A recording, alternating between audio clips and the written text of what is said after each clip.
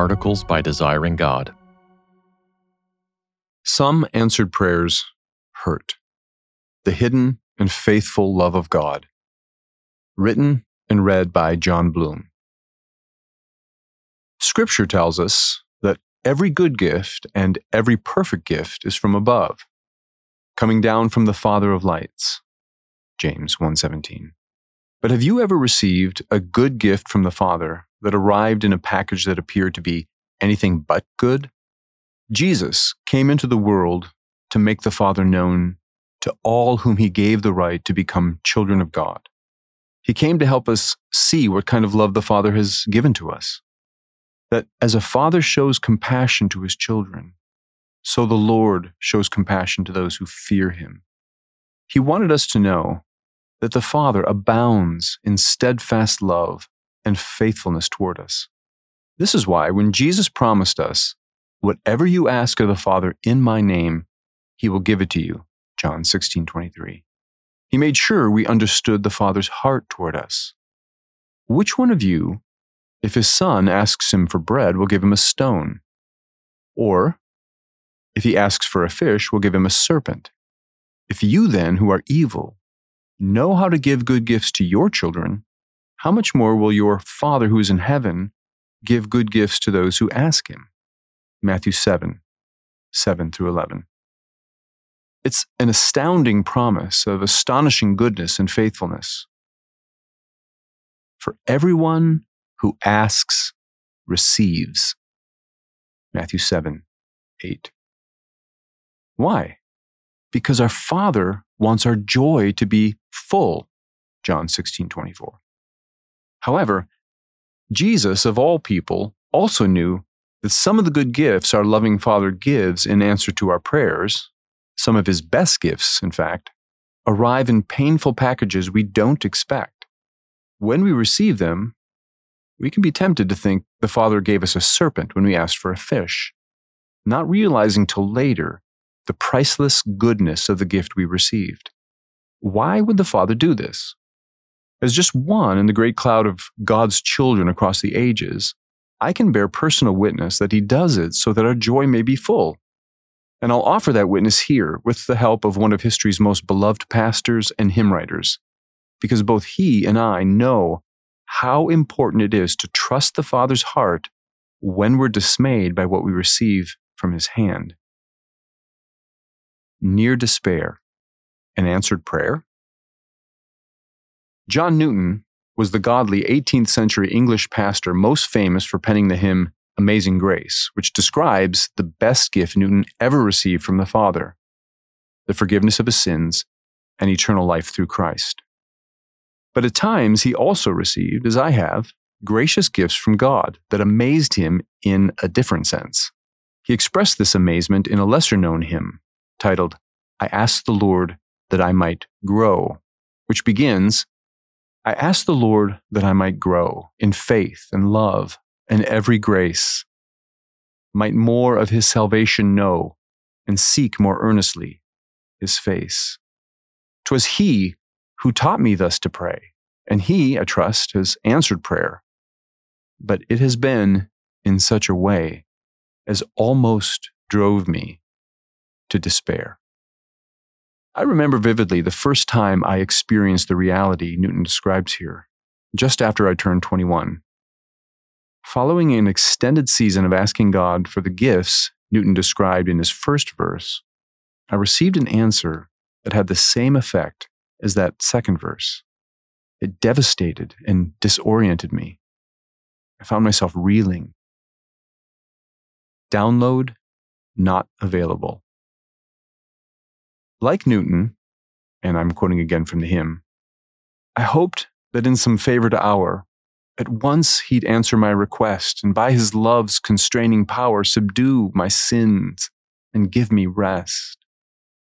Because my prayers reflected a sincere hunger and thirst for righteousness, Matthew 5:6, I assumed God would answer my prayers with a sort of download of growth in grace. And I envisioned this occurring as God led me through green pastures and beside still waters. However, quoting again from the hymn, instead of this, he made me feel the hidden evils of my heart and let the angry powers of hell assault my soul in every part. As it turned out, the holiness and righteousness I, and Newton, hungered for, greater freedom from sin and greater capacities for faith and love and joy, were not available in a download. Such sanctification is available only if we're willing to, in the words of the Apostle Paul, enter a training in righteousness, 2 Timothy 3:16. And apparently, the best training environment for us was a valley of the shadow of death. Lipstick on a pig? This season of disorientation and confusion usually lasts a while before we grasp what's going on. And while it lasts, we feel dismayed. What's happening? Did we do something wrong? Is God angry with us? Newton voices the confusion we feel. Lord, why is this? I trembling cried. Wilt thou pursue this worm to death? At this point, we can also be tempted to doubt God's goodness. Having sincerely asked him for a good gift, a gift Scripture says aligns with our Father's desire for us, and having received in return a severe trial or affliction, we can wonder if our attempt to interpret God's answer as a good gift is like trying to put lipstick on a pig. Perhaps God simply gave us a serpent instead of a fish, after all. I mean, what kind of loving father intentionally gives his child pain when he asks for joy? The Father often lets us wrestle with that question for some time, allowing the pain to do its sanctifying work. But when the time is right, he will reveal his answer, which Newton concisely captures like this. This is the way, the Lord replied. I answered prayer for grace and faith. These inward trials I now employ from self and pride to set thee free and break thy schemes of earthly joy, that thou mayest seek thy all in me. See what kind of love. Like John Newton, I had asked the Father for what I wished and found him faithful to give me what I asked for, though I didn't expect it to come in the package I received.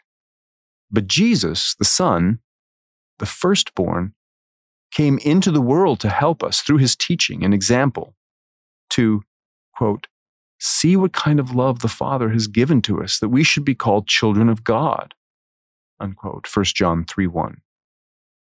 And one manifestation of the Father's love is to sometimes answer his child's request for joy with a painful experience, if it will result in his child ultimately experiencing more profound good and greater joy than if he had withheld the pain.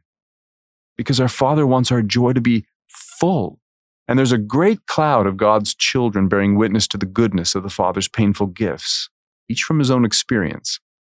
They would recite for us the famous proverb, my son, do not despise the Lord's discipline, or be weary of his reproof. For the Lord reproves him whom he loves, as a father, the son in whom he delights. Proverbs 3:11 and 12. And they would quote the famous epistle, which says, our earthly fathers disciplined us for a short time, as it seemed best to them, but our heavenly Father disciplines us for our good, that we may share his holiness. For the moment, all discipline seems painful rather than pleasant, but later it yields the peaceful fruit of righteousness to those who have been trained by it. Hebrews 12:10-11. And they would amen the famous psalmist whose painful discipline produced this prayer. In faithfulness, you have afflicted me. Psalm 119:75. For when our training in righteousness has done its sanctifying work, one of the peaceful fruits is that we learn to joyfully trust the Father's hand because we've learned to trust the Father's heart. For more resources, visit desiringgod.org.